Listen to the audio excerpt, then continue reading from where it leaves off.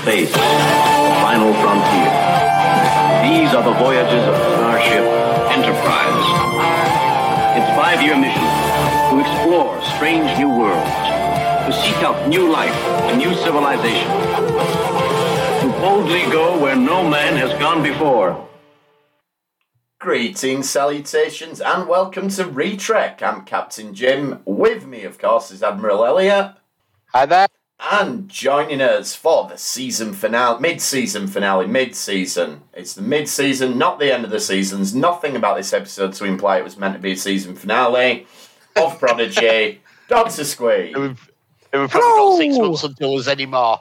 Yeah, but it is in no way a season finale. It is the mid-season finale. Season 1 is 20 episodes long, and this is just the end of the second batch of episodes. Call it what you will. What a satisfying, little story they put into these. It's all... Only 6 episodes, did you just say? 10 we've had. We've had 10 we've had. I was going to say that seemed like more, but in a glorious way. How good's this been? Yeah, really good. It's been... so consistent. Yeah.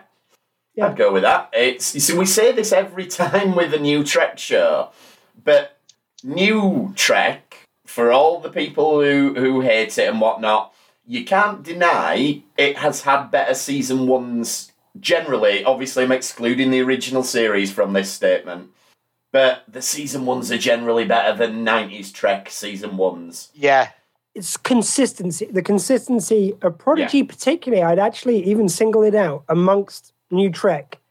I think it's one of the most consistent first season, half seasons, whatever you call them yet, that we've had of Star Trek yet. I'm just going to say it. Yeah. No. To say that they've said that in the future, all the Trek seasons are going to be 10 episodes long. Do you know what? And I don't mind that. I'd have been quite happy for them to say this is the end of season 1. In 6 months, we'll have season 2. No problem. Why did he have to say it's mid-season and 10 episodes and 6 months or whatever it is until you get the next 10? Do you know what? As long as they take their time in between, because, again, let's face it, with those longer series of Star Trek, there's always a few episodes where you're going, okay, we got to this one. Like, I'm doing a rewatch of DS9, and actually, you do get surprised by which ones you think you're going to slog through, and they turn out to be better than you remember, and which ones you do slog through, which you thought were better. But there's always the episodes where you're like, oh, yeah. There is. And Meridian. Not Meridian. Well, we did Meridian, Meridian a few months ago. Not great. But, yeah, I think the thing is, we used to have, back in the day, back in the 90s, there were, so TNG and DS9 running parallel, or DS9 and Voyager running parallel. So we were getting 52 episodes of Star Trek a year, but it was only across 2 shows. And pumping out 20 episodes a season, and they largely shared the same writers' rooms and things like that. So I think there was a lot of burnout going on. But the plan for the Paramount Plus Star Trek show seems to be that we're going to have 50 episodes of Star Trek a year, but that's going to be across 4 or 5 different shows with different writers' rooms, different showrunners, different styles. We've got one that's an animated comedy, one that's an animated kids show. We've got live action ones doing different things.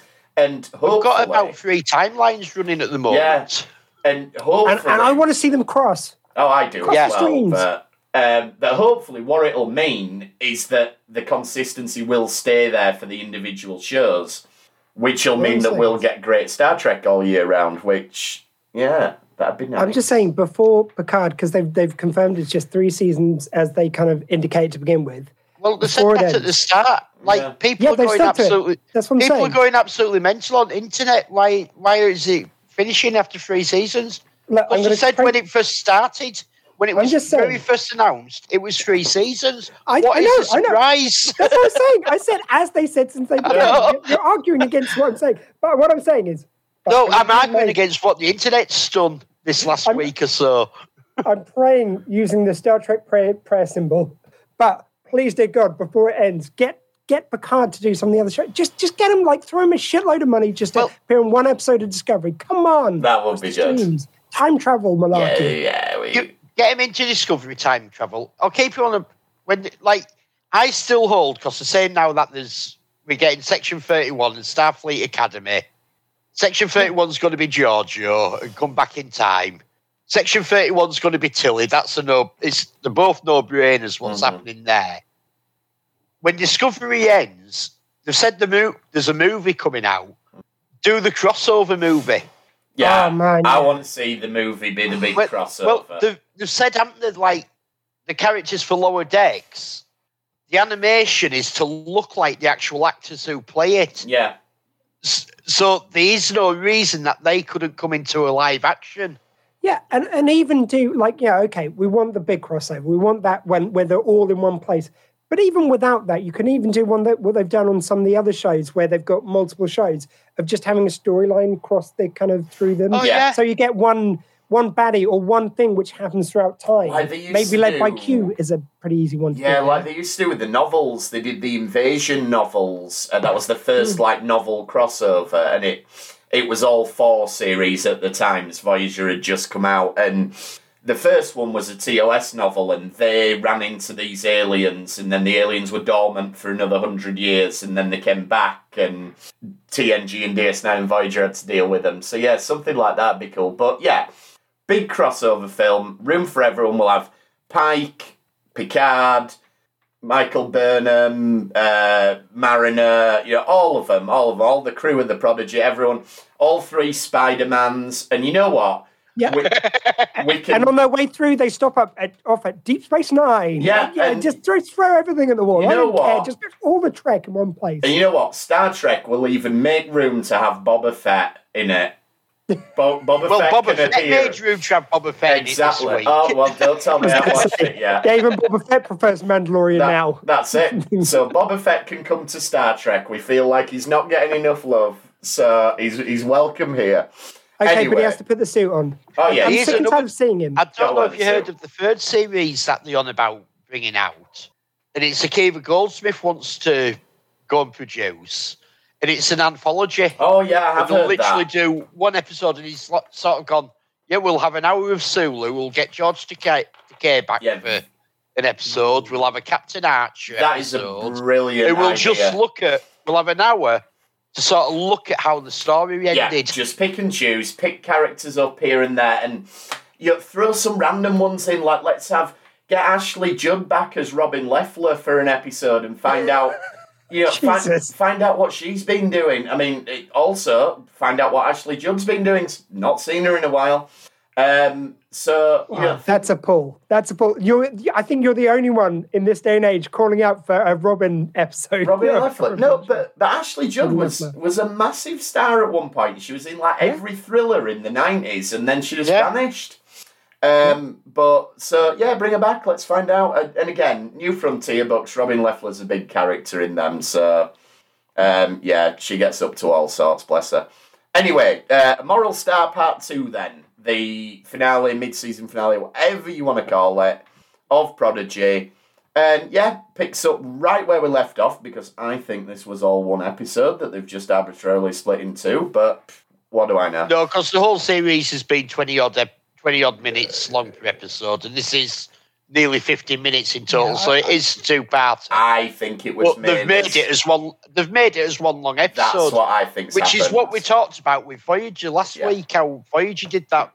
But the point where they split it is really well done. I don't think it's a natural split, I will say.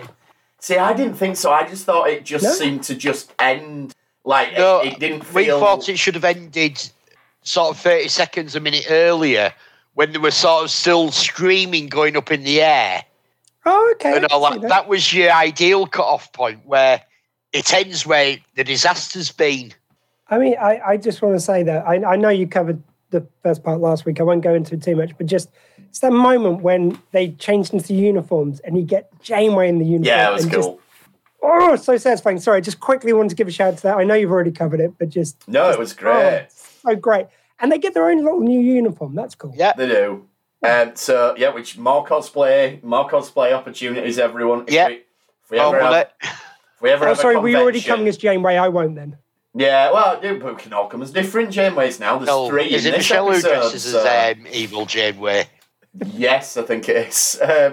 So, yeah, the Diviner realises what's going on. They've only nicked the Protostar. So, well, they've nicked the actual Protostar from the Proto-Drive, which is in the ship, the They've nicked the Protostar. Proto-Car. Yes, thank you. So, the Diviner's heading back, and there's a really...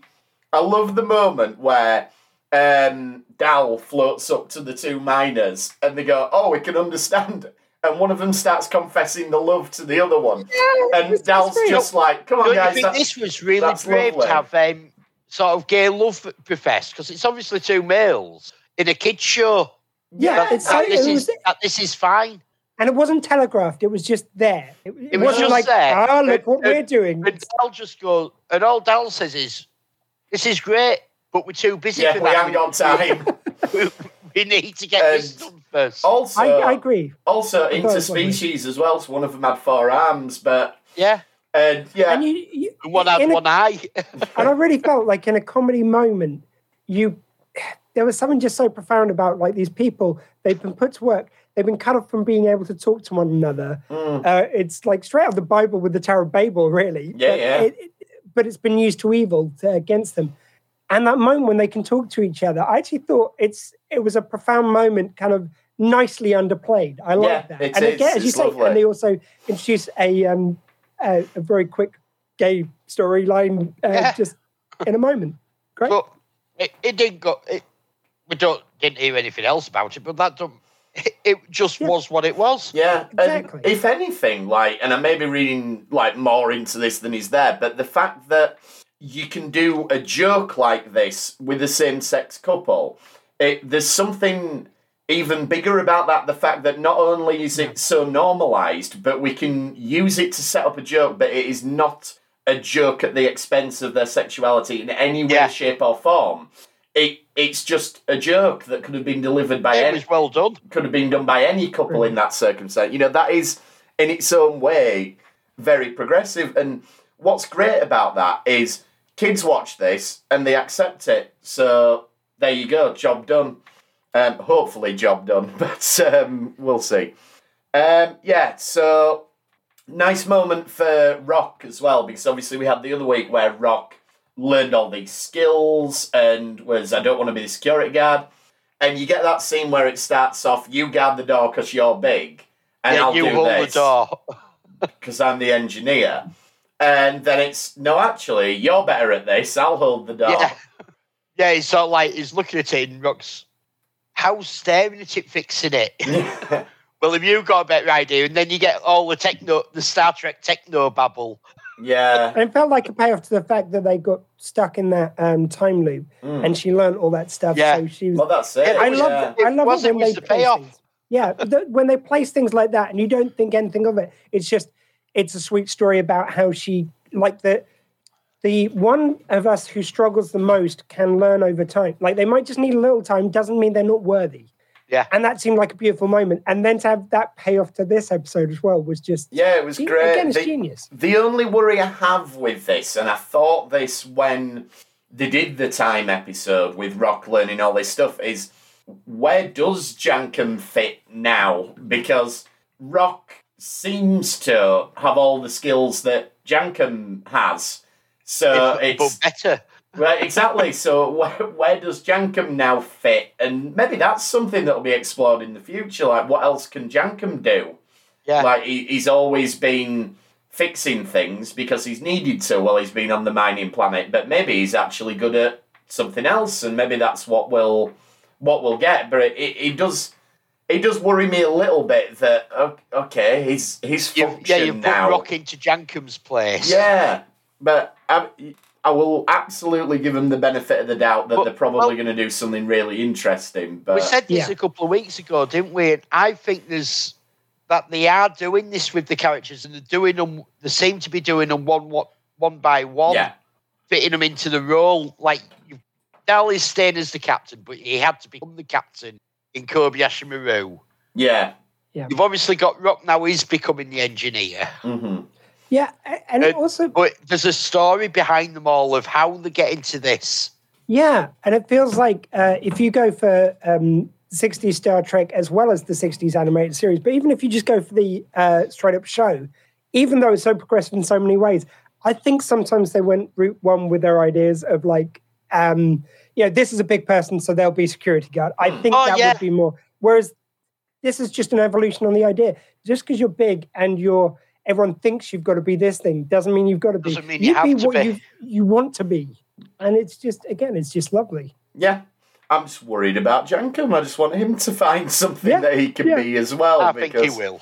Somebody's nicked his job. But anyway. I think the show's going in a really good direction. I think it is. I think won't forget things like this. Yeah, I think they've definitely got clear ideas of where these characters are going.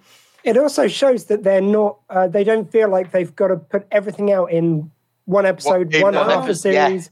They can take their time. Like, I wonder if we're getting 20 episodes, if they're calling it season 1, because it won't be till the end of the 20 episodes where they'll all actually be in the positions as crew members as what they really do. It might not be till the end of that we actually find out what the show's going to be going forward. You know, we've had one season now or 1.5 season or whatever of it like this, but what is this going to be as an ongoing concern? Is it going to be something maybe a little bit different? I think we'll talk about that a bit when we get to the end of this episode. I was going to say, I feel like, because it's like, it's both a contained story, but it also, you can see how it'd be the first half of a story. Yeah.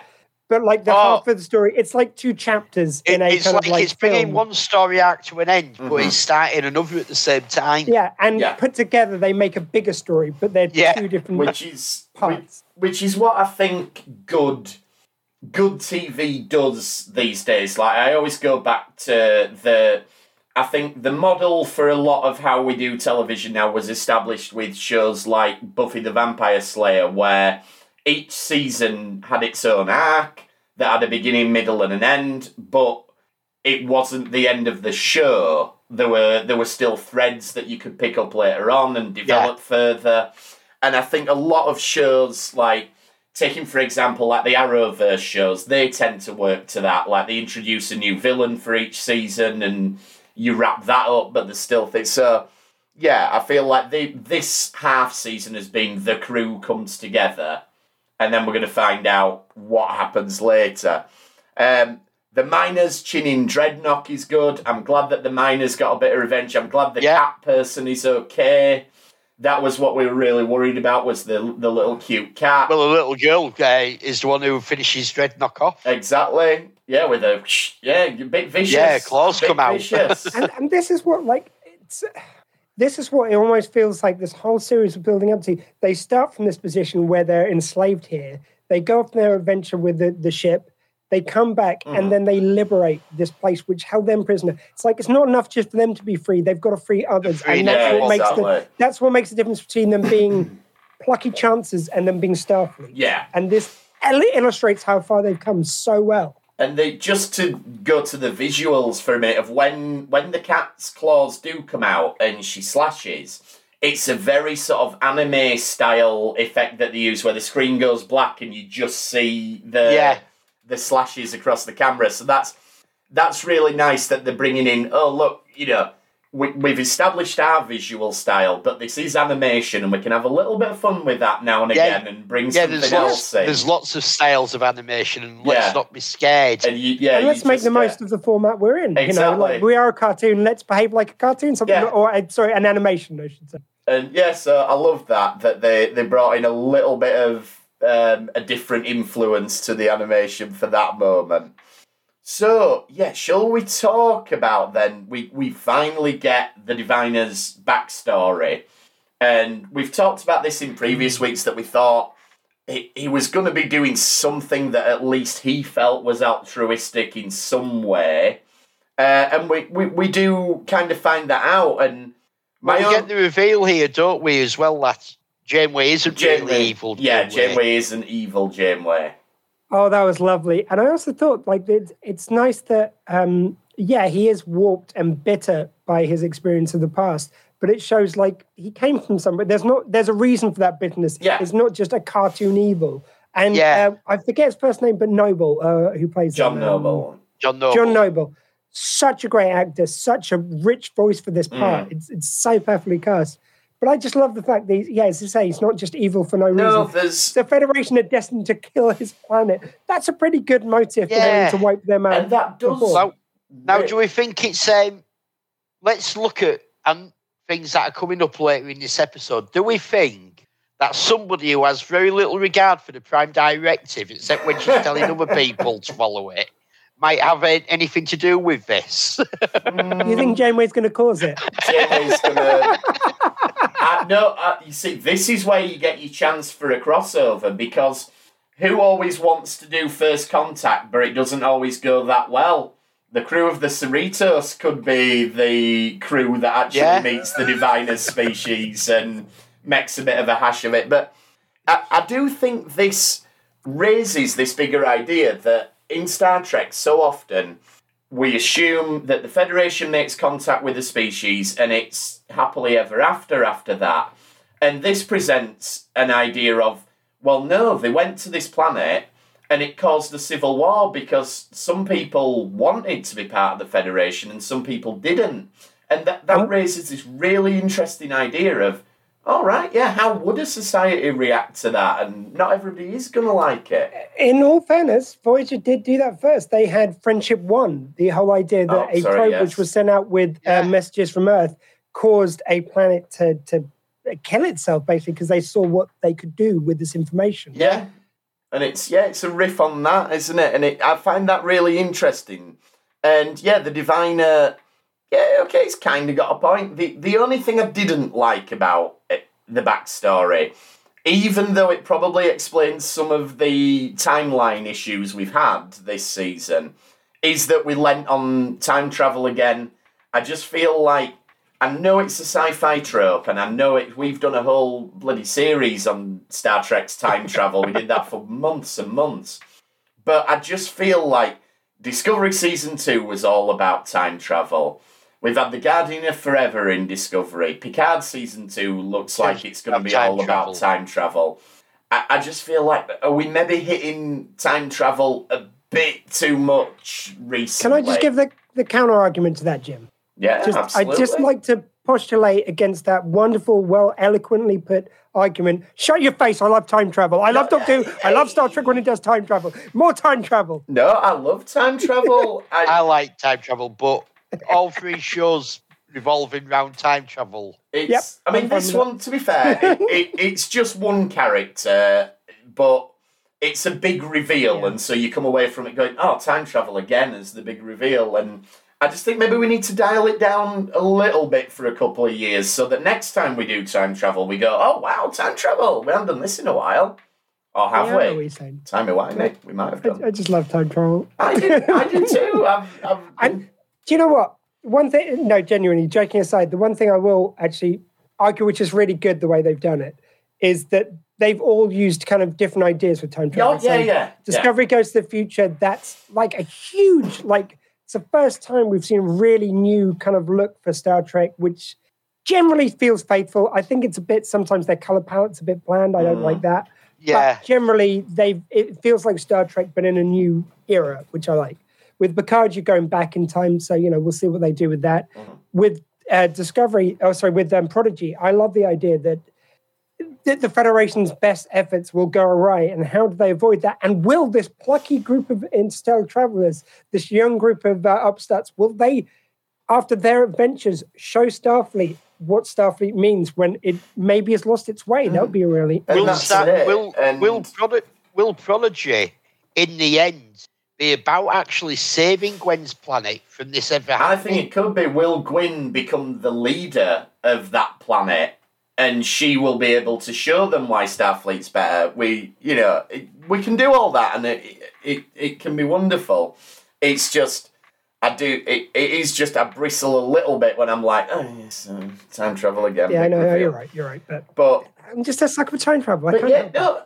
Each one taken in isolation, great, they've done it well, and like you say, they've done it differently.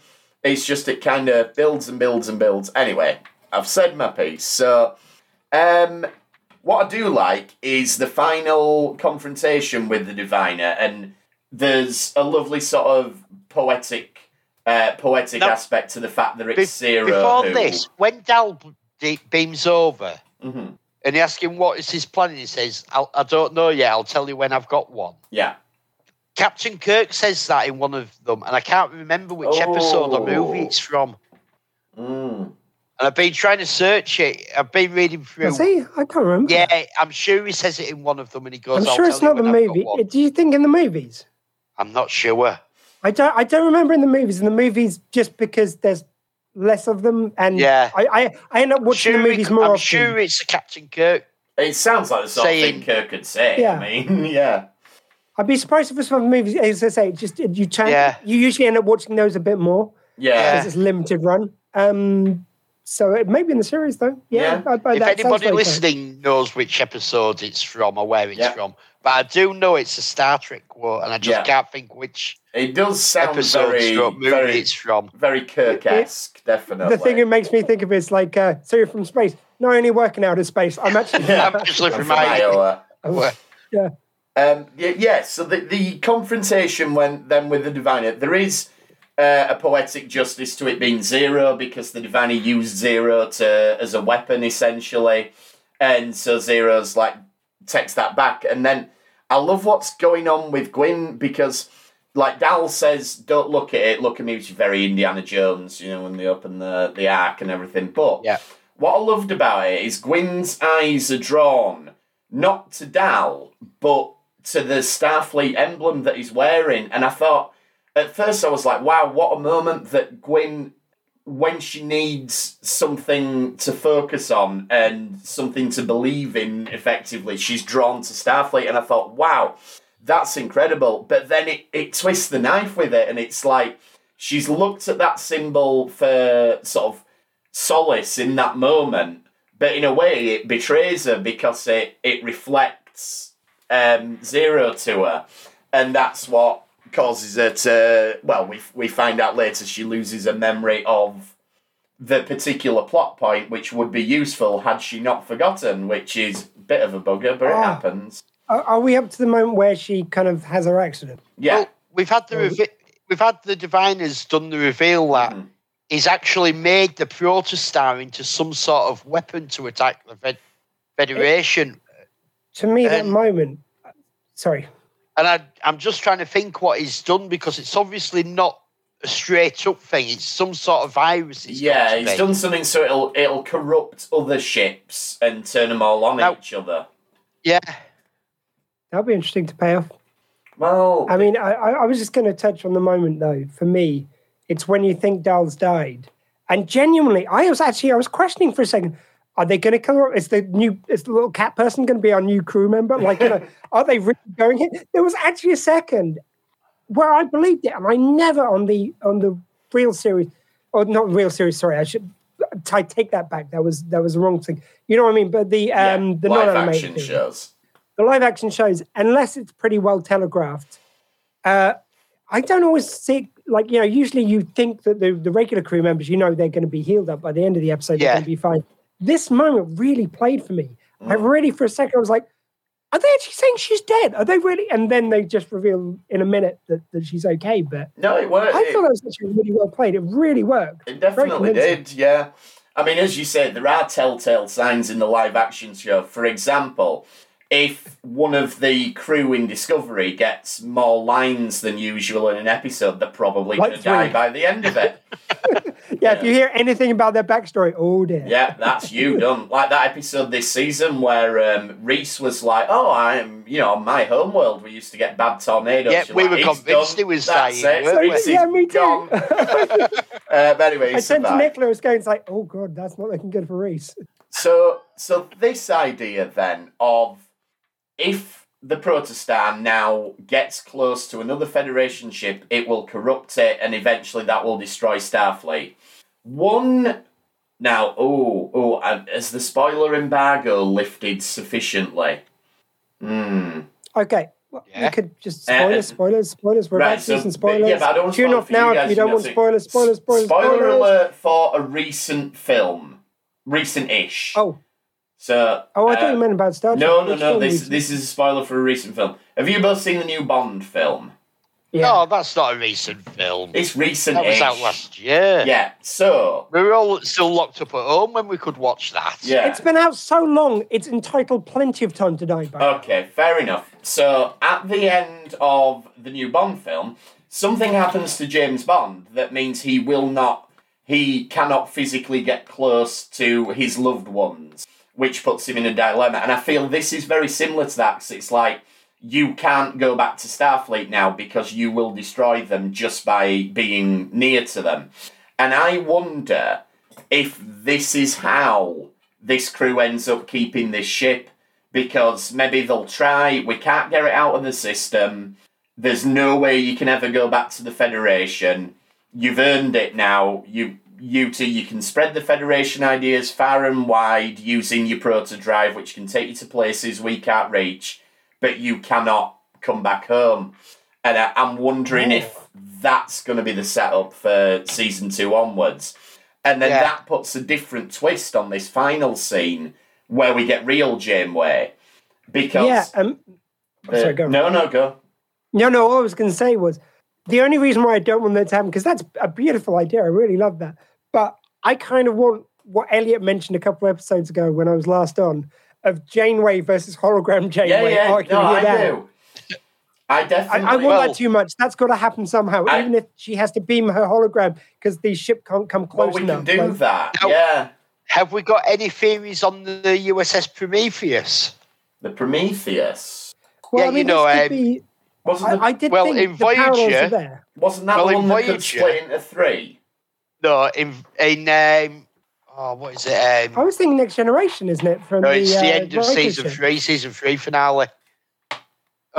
Season 4 finale.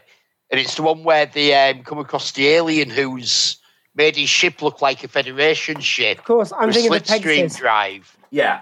And it's X-01A, which isn't the number of this ship. This is the NCC 80. Yeah. I can't remember the rest of it. Yeah, because I was thinking the Pegasus. I've been thinking about this all week. And it's how Janeway's got the USS Prometheus, because she can't have this. It can't be the US Prometheus that she came across. But I think that they've got all the scans, because it looks very similar as well. All right, so you're saying this is a ship based on the guy's made-up ship? Yeah, I think it's when Voyager's got home, they've used all the scans and the technology they've picked up to make this ship. And I bet Janeway... Or could it be the other way around?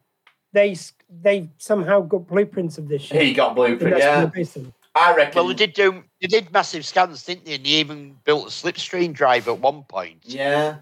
If that theory's right, Elliot, I think Janeway tried to palm that off as her own work when she got back. Like, well, while we've been away, I've designed this new ship. I kind of like the idea. You've accidentally got me thinking about another theory, because the one ship it keeps on making me think of, and you said Prometheus, I was thinking the Pegasus, the one which Riker driving into an asteroid, basically. I think I've always thought that kind of had some antecedent, like since we've been talking about the Protostar, it seems the same sort of experimental school. I wonder if the kind of the Protostar is some sort of ancestor of that ship. I think that'd be kind of a cool tie-in, because they're both kind of experimental ships, both play about with what a starship can do. And this is how you bring in the Section 31 crossover now, because who designed the Protostar? Giorgio. You know, you can bring all this in. Real Janeway at the end then.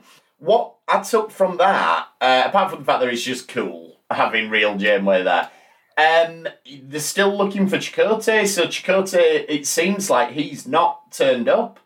So has the Diviner stashed him away somewhere? Maybe that's the other reason why they stay in the quadrant. You know, they don't return home is because they're on the hunt for Chakotay. Maybe. You know what? That's the only ship which can cross that far that quickly. Because we postulated about the distance it can travel and the fact that it's in the... Is it Delta Quadrant? It's back in the Delta Quadrant now. It's back in the Delta Quadrant. And it started in the Gamma? No, it started in the Delta. It went to the Gamma, and now it's back in the Delta. Yeah, so it can cross between quadrants, which does suggest it's the fastest ship we've ever seen.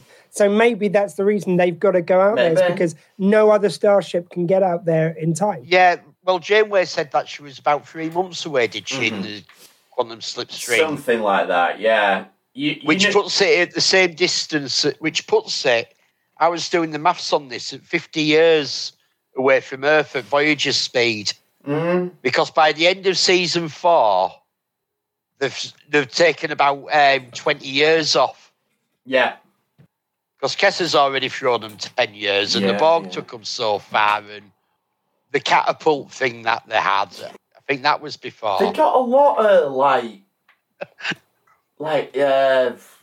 boosts, so the quantum slipstream can do about 50,000 light years in 3 months.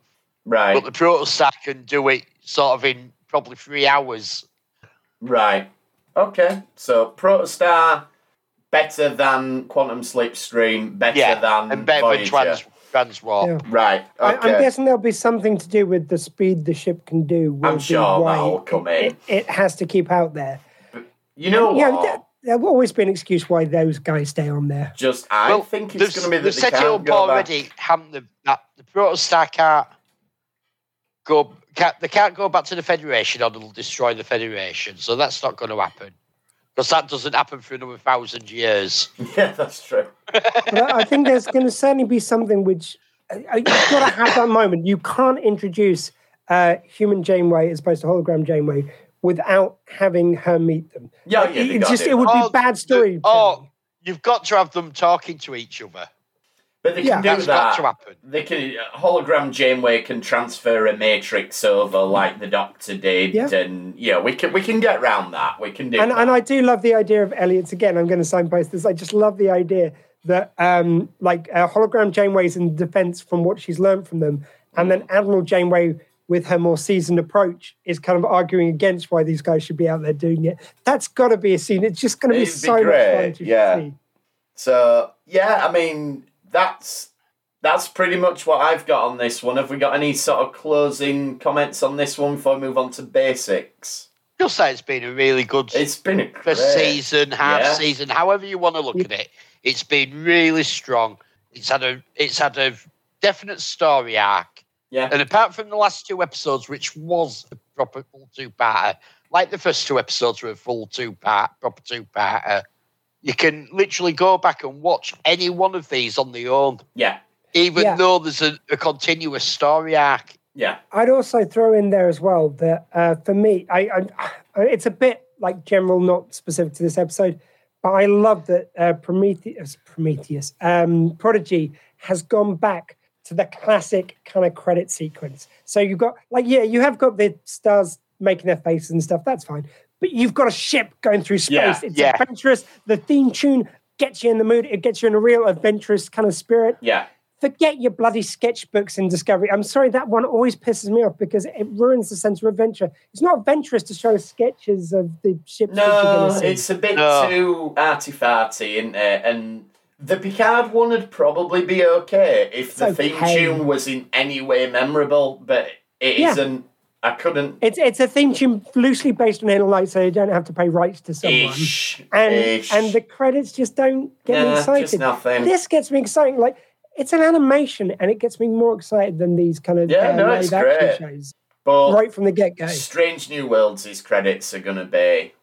Yeah, they're going to be. Yeah, they're going to go back to this. That's all I'm saying. Because I was watching DS9, and even that, I thought that's a stationary kind of like space station, and still because they've got the shuttlecraft, or later on the Defiant whooshing around, and you show it kind of they show a panoramic view of it. It still gets you set up for adventure. Yeah, once they got to season 4 and zhuzhed up the music and put all the extra stuff, it was really good.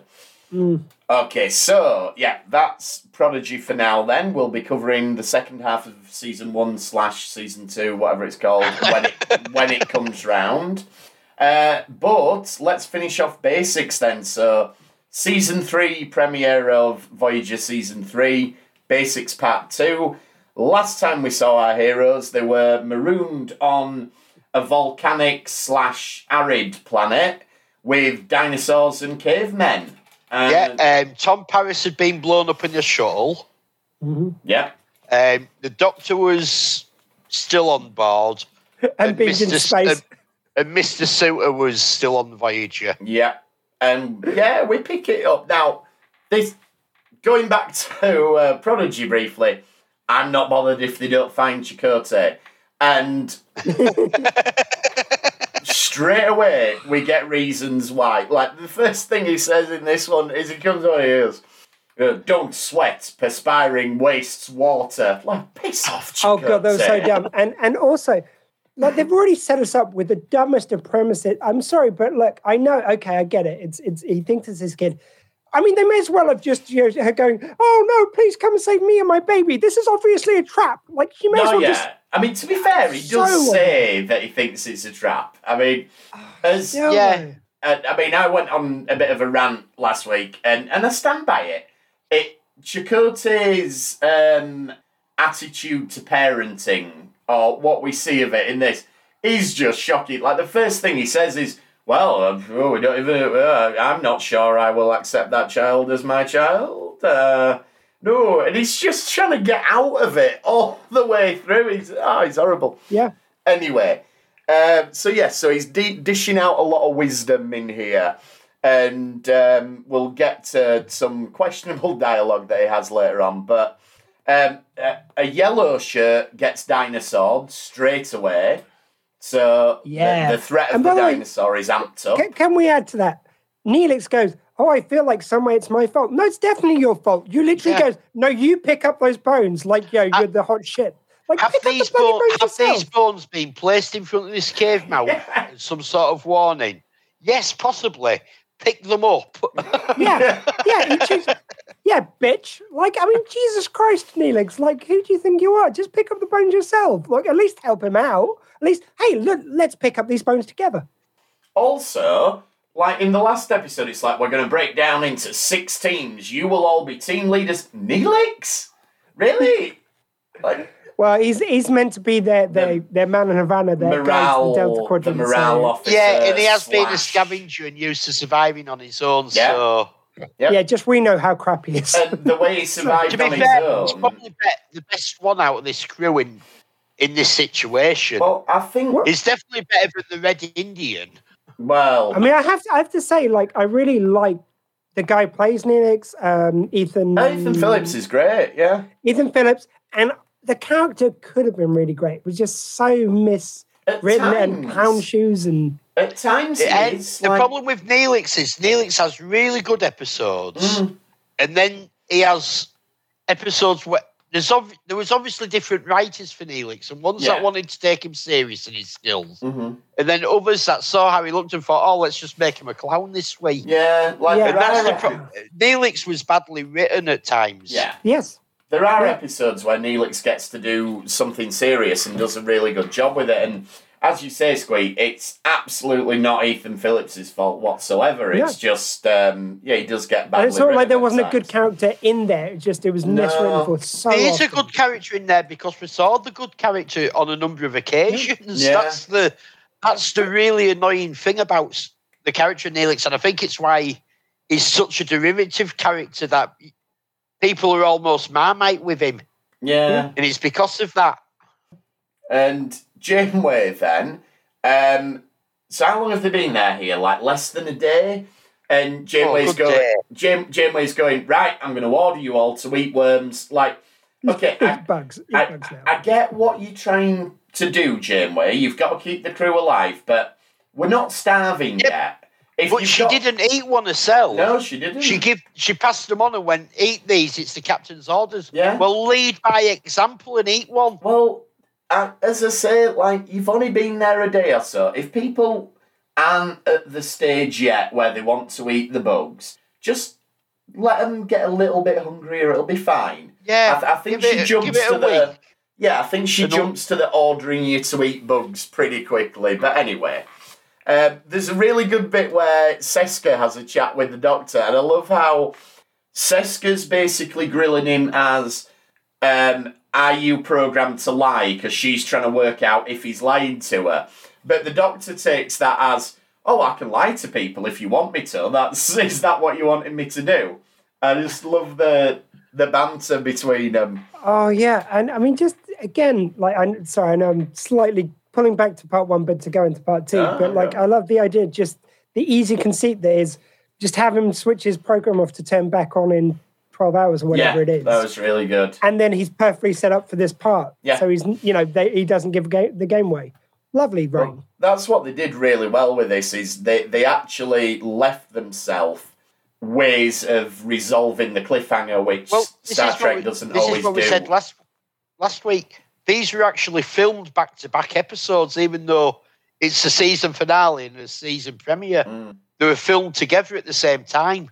And it does show doing two-parters like that rather than Best of Both Worlds, where you build to, I still maintain, is the greatest cliffhanger ever. Yeah, it's probably one of the greatest cliffhanger episodes of all time. It's Best of Both Worlds. But then part 2 didn't live up to it. Because they had no idea what they were doing. But anyway, another good line from the Doctor. I'm a doctor, not a counterinsurgent. And he references like Che Guevara and things like that. Great stuff. And Suda, we didn't really talk about him last week. Brad Dourif is such a good actor. And I remember he's in a first season episode of The X-Files, Beyond the Sea, which, if you've not seen it, is a classic episode of The X-Files. But I saw a behind-the-scenes documentary on that, and they made a point of saying he's really expensive. For a TV budget, to get Brad Dourif as a guest star is not a cheap actor to get. And it just shows the disparity between The X-Files, which did become massive, but the budget The X-Files was working on in season 1, we can get this guy for one episode, whereas Voyager's we can afford him as a recurring character, it's fine. I love the setup of this as well. It was just, there was, again, sorry to refer back to episode 1, but just quickly, it was just that moment where you had him with Janeway and he just has that flash of anger. Yeah. That thing which keeps you in part 2 guessing about, is he going to stick on the straight and narrow? You kind of he's kind of narratively probably got to, but he performs it so well that it does make you question. He's still got that evil inside him. He's battling it. It's not gone because of what World War II book's done. It's just suppressed, and it's still a work in progress. I would have to say, with how we've got him as a recurring character here, though, you do get a lot of actors work on Star Trek for less than what they normally do, because they actually want to be on Star Trek. Oh yeah, because absolutely. of the culture. And also, Star Trek had a healthy budget at the time compared to season 1 of The X-Files. But yeah, you're absolutely right. There is a degree of prestige in being in Star Trek. And if you're a Trekkie, which a lot of actors are, you jump at it. And then, Elliot, you've already made reference to this. Chakotay's line, the only Indian in the universe who can't start a fire by rubbing 2 sticks together. And my word, you could not have dialogue like this in TV now. You shouldn't have had it back then. I mean, you can pick it apart. First of all, shouldn't be referring to yourself as an Indian. And shall we play up stereotypes, rubbing 2 sticks together? It just, oh dear. And the fact that it's delivered by a Latino actor who's pretending to be Native American in the first place, just... And that peace pipe he was smoking while he was doing it was all wrong. That's it, that he did his war dance afterwards. It's just so bad. But I won't harp on about it, because we've done the whole Chakotay and why he's such a bad representation of Native Americans, but... We've done it time and time again. That is a particularly... We don't want to send up a smoke signal on it. No, indeed. That is a particularly egregious example of it, I think, that bit of dialogue. But, luckily, Janeway's there to lend a hair to the problem, so... Well, he remembers something his father once taught him. Now, why couldn't it be, I remember something my spirit animal once taught me? It makes you wonder, actually, because, okay, so his father once told him this. 2 ways this could have happened. Either someone has donated their hair, or his father's been out and scalped someone and gone, I'll show you how to make a fire. So, I don't know. But we'll leave that to everybody's imagination. An interesting idea, though. You get that shot of the cave person seeing them making the fire. And that's one of these, have they just broken the Prime Directive because they've potentially introduced the ability to make fire to not only a pre-warp civilization, but a very primitive civilization. I mean, the whole episode is really... The one thing which I do think is clever is like the whole idea that these guys go through space, visiting new planets all the time, but they're so reliant on their technology. How good are you when you're just you on this planet with nothing else? I'm sure that, like, the military today go on all sorts of survival exercises with very limited equipment, if not no equipment. And I'm sure somewhere like Starfleet Academy that trains these people would probably have these sort of training exercises. You think they'd have like Bear Grylls or someone go in and show them a little bit? Yeah, it's like to me, because this is after the Borg have attacked as well, when Starfleet is becoming more militaristic again. But so they would have these survival things. Do you wonder if they've got a bit lazy? Maybe Starfleet as a whole have got lazy with technology. You know, as opposed to going to hand, they're going to say, right, what more technology can we throw at it? Maybe they've Well, this has been said about the Next Gen, and you can see it in the Next Gen first few seasons, and Picard makes a big deal that they're not military. The explorers, they're bettering themselves. Oh, explorers. But you had in Kirk's day, which sort of, let's say 100 years earlier, they were militaristic and all that because they had the war with the Klingons, they had the war with the Romulans, and Starfleet had got lazy up until the encounter with the Borg. But then you have, so with DS9, they'd started making military shit. Like, that's what the Defiant was. You had the Akira class came out, the military. Voyager's designed in a different way. So when Voyager's designed, where are we in? Sorry, I'm just trying to remember where we are in DS9 at this point when it first launches. Beginning season 3. Yeah. Okay, so it's only then that Cisco's going off to get the Defiant. Yeah, so the Dominion it's arguable they were just at the right Defiant sweet spot before the Dominion threat. No, but you've had the Borg threat why they were becoming militaristic again. But you haven't really seen that kind of taking hold, because they even talk about when they first bring the Defiant. I've watched it recently. They say, they designed these to combat the Borg, but because as they saw them as less of an immediate threat, they kind of calmed down from that. So I think this is why Voyager kind of gets away with being more of an adventuring. Yeah, Voyager's emphatically a science vessel, but I do take the point that they would have. But they were essentially on the first mission going on the military mission to capture the Marquis. No, that's true. But yeah, you would think, I mean, and they do manage. Maybe it's one of them where, like in an office, you have your one person who's trained in first aid or whatever. Janeway's obviously the only one who's been trained on survival because she's the one who's going, right, eat the bugs, cut my hair off.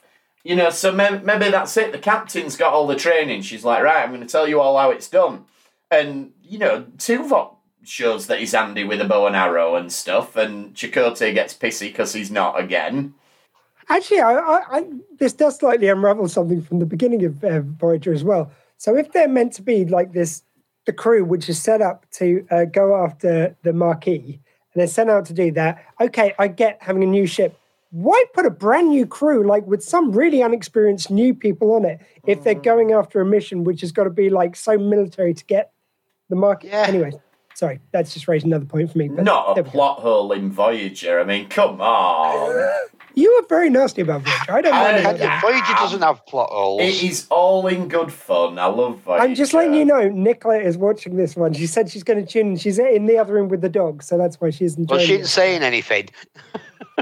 I'm probably in disgust, that's why. Look, she's a big Voyager fan. No, I do. So am I. I'm building Voyager. I do. Yeah, I am. I'm a big fan of Voyager. I just like to poke fun a little bit here and there.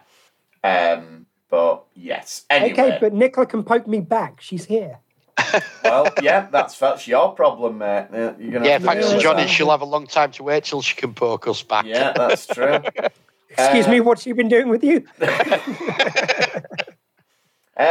Suda and the Doctor stuff's really good. Like this idea, sort of what you were talking about earlier, Squee, like that he realises he's going to have to kill someone in this scenario, and it's almost like, I mean, it's sort of an addiction metaphor, isn't it? That he's he's gone cold turkey effectively, and he's more or less kicked this habit, but somebody's dangling a drug in front of him now, and it's not that he can just say no, he has to do it in this situation, so it's awful for him, really, you know, what a horrible way. You even get for the him first to... moment where the doctor realises that he's free, and he's asking him for help, then he kind of has this moment where he goes, oh, I see, you're free now, you're going to, he automatically thinks the worst of him, and he's the doctor, like, he's a doctor, he should have some psychological training, and he's thinking the worst of him, which is kind of understandable in the circumstances, but... I think a lot of it's because, like, a lot of his healing's been through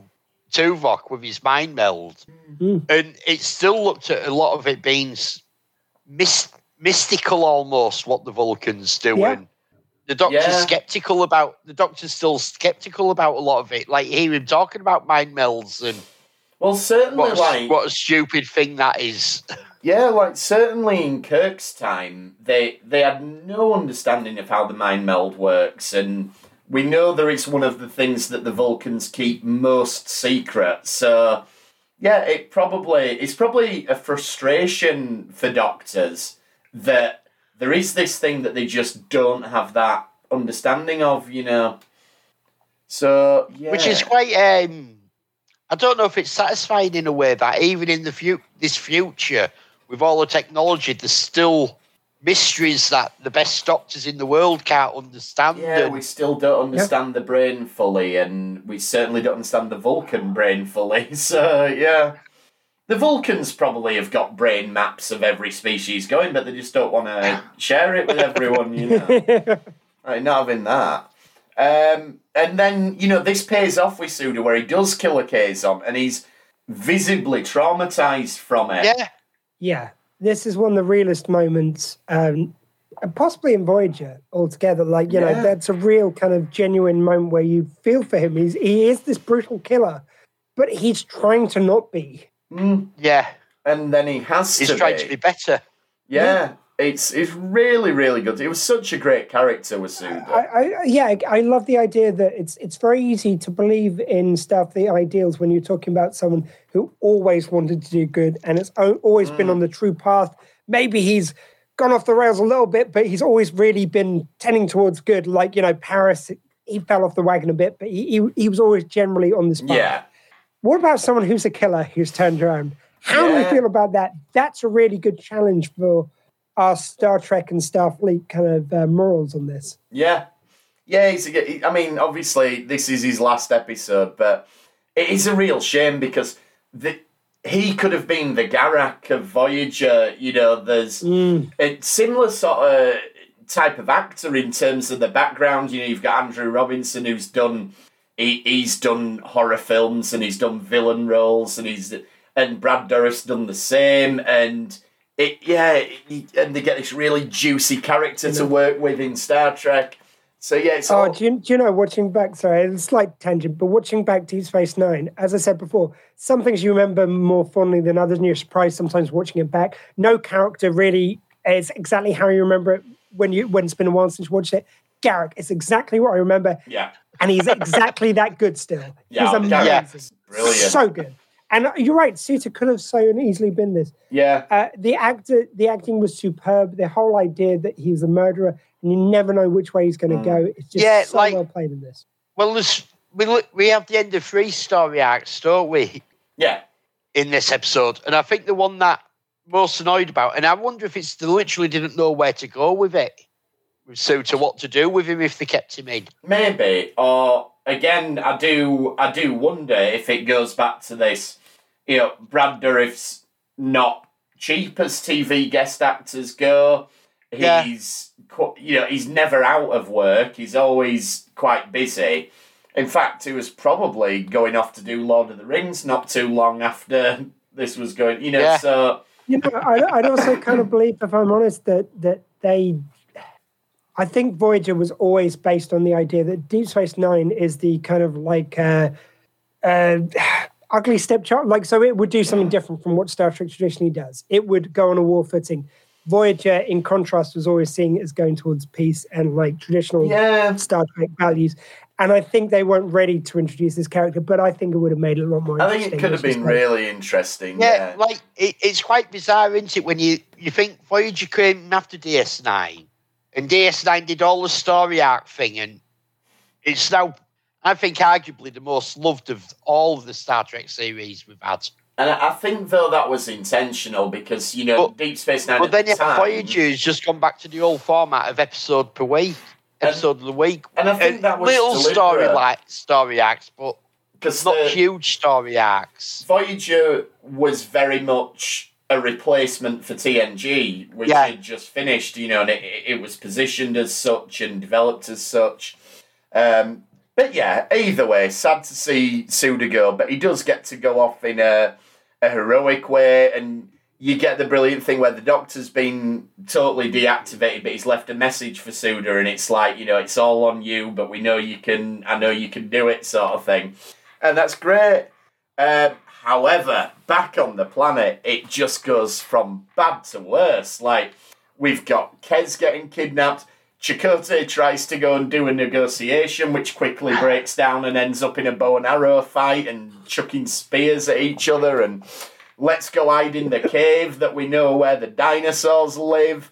And a blue shirt gets eaten by a dinosaur, then a bloody volcano goes off. It's just... Also, in the story where you've already got some very uncomfortable stereotypes about Native Americans, you've literally got spear chuckers. This is not ideal. No, I did try deliberately to avoid using that phrase, but thank you for... I'm just saying it literally happens. Look, it's not your fault, it's not my fault, it's what happens in the episode. They've got people who chuck spear.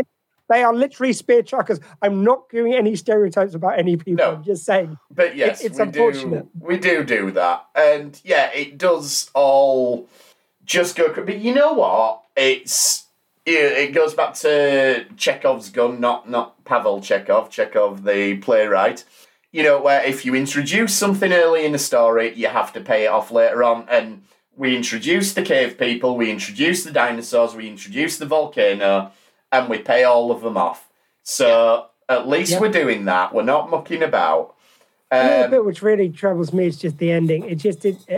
I love the fact, like, again, they've got this wonderful stuff with Sita on the ship and him kind of like foiling the Kazons, but it's like, oh, and Paris was alive. Yes, we knew that. Oh, and he's brought back all the kind of friends. Yeah, we knew that was going to happen. It just seemed very by numbers. Yeah, the Talaxians are here to save the day, but it's literally like last minute. So, you don't... Yeah, we've got 5 minutes to wrap up the episode. And, like, I think they thought of this at the end. They've gone, all right, let's back-write this into it that Paris goes off on the ship to get these guys. Yeah, we sent Paris off. We've got to bring him back in. We've got to do something. I don't think they even thought that. I think we did mention the Talaxians right in the beginning of the first episode. So the Talaxians have always been there. Oh, I'm not saying that. I'm just saying the whole idea that he goes off, we think he said, he's not. It's too predictable, I think. It wasn't. This is the car goes over the cliff moment with Tom Paris. His shuttle got blown up, but it didn't. The phaser actually missed it, and it was an explosion just in space.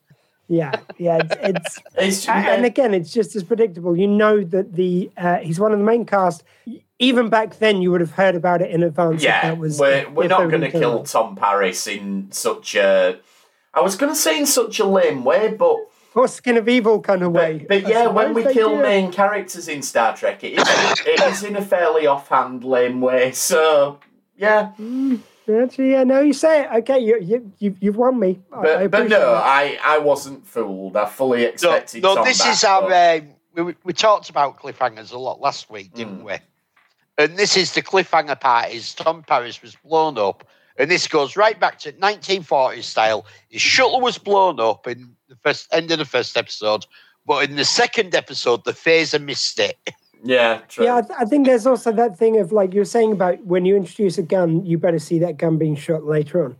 I think it's the same thing. If you've got Tom Paris being blown up, actually, I don't know if this is the same thing, but anyway, you would usually have an establishing shot of his reaction just before it blows up. So, like, in Skin of Evil, even, as lame a death as that was for Tasha Yar, you see her reacting to her dying. You see her dying. Yeah. Just even seeing a ship blown up, I believe there was a small escape pod which was within the shuttlecraft or something. Well, the shuttle wasn't blown up, was there? I'm just saying, unless you see him die, I don't believe it. No, exactly. I mean, that it does all wrap up pretty rapidly once we get here. We do get this little subplot with one of the cave people's trapped by lava, but Chakotay saves them, and then in turn the cave people look after Naomi Wildman's baby. Oh, it's Naomi's the baby, isn't she? And some Naomi will leave to save her. So yeah, they're doing a little bit there, like, it's showing that they can make peace with people even if there's a language barrier, but I don't know, maybe it's a case of, because we're doing so many different threads, not all of them land in quite the same way. I think the most successful thing is the pseudo-doctor stuff in this episode.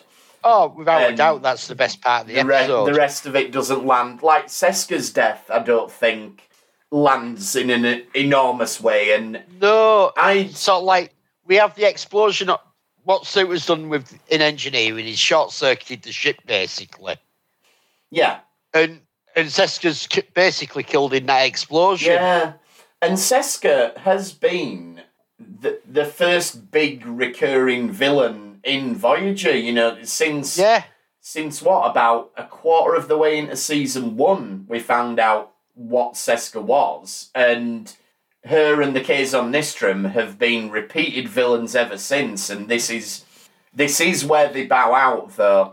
I'd remembered there being a lot more finality to this, but they do leave the door open for Colour and the baby to potentially come back. That's left open because they just leave, but no, this is the end of the Kazon, the end of Suiter, the end of Seska. Yeah.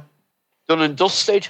Which I think the show absolutely needed to do. We needed to move on from the Kazon. It needed to get rid of the Kazon. Yeah, we needed to move on from Seska and Colour and Seska all of that. I like Seska as a character. I did. He's a great villain. But they backed themselves into a corner of tying her in with the Kazon. That was it. How do you get rid of the Kazon without getting rid of Seska? And I don't think you could do that by... And I do love the ways in which they managed to bring Seska back. Like, they were very imaginative with that. Oh, yeah, later in the show, yeah. Like, there's a brilliant episode, isn't there, where it's the holodeck program that Tuvok's made, where the Maquis take over the ship, and that is a wonderful episode. One of my favourites is when they've got the ship in different time zones. I thought that was a really imaginative way of doing time travel without really time travel. It's just the ship's out of phase and different time streams. There's some great stuff, but yeah, we did. It was because it was just testing the believability of it so much that, we keep running into the same Kazon every time. Like, they must just be going hell for leather to get ahead of you every time, so that when you bump into them, they've already been there doing nefarious things, Like, I know it took them a long time to wear Voyager down and that, but when they finally come across, 3 of the big capital ships and all that, which she seems to have loads of these capital ships, they easily outgun Voyager. Mm-hmm. That's the other thing, where is this, what technology was he after from Voyager? The replicators and the transporters, because they're obviously faster. They've got more firepower. You've got, I guess, it's all the information from Voyager, and plus, it's a nippy little ship. There's a quite big ship that, Voyager's selling point, I always thought, was it can travel stealthily through. Well, space. that was part of the thing with when they went after the Maquis, because it was manoeuvrable. Yeah, in tight quarters. Yeah, I think that was the degree. And also, when you get you get Voyager, you get the database from the Federation, so that gives you lots of information on. Oh, there's plenty of reasons to steal Voyager, but anyway, that's the last. Yeah, but to make it 2 years life work when they obviously keep beating you to keep going after them. Hey, didn't stop the Borg. They kept beating the Borg, and the Borg kept coming back. But yeah, so this does wrap up the Kazon, and typically not just of Voyager, but typically of Voyager and typical of Next Gen, any episodic TV, we're back to business as usual by the end of the episode. We're back on the bridge, set a course for the Alpha Quadrant, done and dusted, let's put that behind us, off we go. Yeah, we've repaired the ship.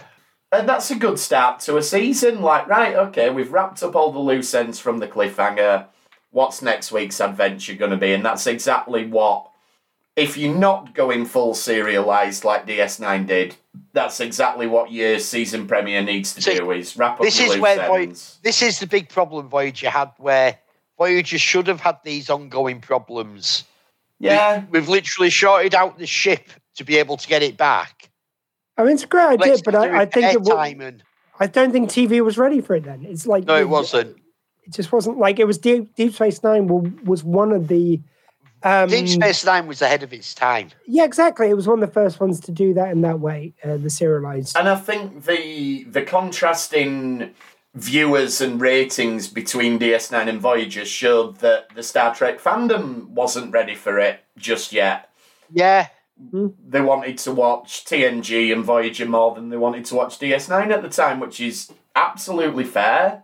But as you said earlier on, Elliot, DS9, I think, has been reassessed historically and is now held in certainly much higher regard than Voyager, I would say. Perhaps not quite more than TNG. I think TNG has a place in people's hearts because it was the first one that brought it back. Yeah, brought Star Trek back to our screens on the TV screen. And I've also got an argument myself that TNG at its best, for me, okay, I'll just say that, for me, is better than Deep Space Nine when TNG is at its best, but I think Deep Space Nine was at its best more often. I think that's probably fair, Yeah, the thing is, TNG at its best was up there. DS9 at its best is probably there. But TNG at its worst was way down there. Yes. And DS9 probably was about there at its worst. Yeah. So you have this. TNG did some stinkers. Yeah, DS9 did a couple. But anyway. Yeah. Didn't have anybody fall in love with a candle in DS9. That's all I'm saying. Very true. Very true. Anyway, I think that about does us then for Basics Part 2. So... we will be back next week. We're back to live action Star Trek Discovery, mid-season premiere. I've forgotten what it's called. All In, I think it's called. All In. Yeah. So maybe a bit of a I'm hoping for a pickup in the second half of the series. I must admit, this first half series lost me a little bit. The idea of the anomaly seemed a little too similar to the Burn to me thematically. See, I think, I mean, we'll no doubt touch on it when we're back on it, but I do think season 4 of Discovery's been incredibly consistent. Like, I don't think it's hit its highest highs, but I do think it's felt more of a coherent, consistent story. But anyway, you'll have to come back and talk to us about Discovery, Dr. Squee, once we get stuck back into them, because I would love to give you some full time to give us your take on it so far and see where it winds up. But if you want to get in touch with us in the meantime, we're at RetrekPod on Twitter. You can email us retrekpod@gmail.com. Unless you're trying to sell us things to get our website, which we don't have a website, get it higher, hit up. We're not going to become firemen at our age. No, we don't want to be firemen in America. So we love getting emails from you, but if you're the people sending them, please stop it. However, if you're a Nigerian prince, we're in. We're in, yeah, we're absolutely up for that. Dr. Squee, where can they find you? Oh, well, I can be found on SW20 Radio, the new sound of South Wales, based in Southampton as I am. It's a long story. Anyway, the Dr. Squee Show, this Tuesday at 6 o'clock, we've got a Valentine's special the day after Valentine's Day, but look, it's the day I go out, okay? And we got Cheryl Baker. My wife's birthday is the day after Valentine's Just look up Day. Dr. Squee everywhere. We're out there. And Cheryl Baker was lovely. I actually interviewed her before this tonight. Can be more lovely. You're going to love that interview. So, you may act as if you don't care less, but if you want to see some more, Google Dr. Squee. That was their song, wasn't it? Yeah. There we go. They whipped the skirt off. That was the one. And she talks about that moment when they whipped the skirt off and how she's had to adapt her whole wardrobe now. Anyway, that's iconic. So, yeah, if you want to hear that full interview, check out Dr. Squee. And thanks for trekking with us this time, and we'll see you next time on the Retrek. Live long and prosper. Bye-bye.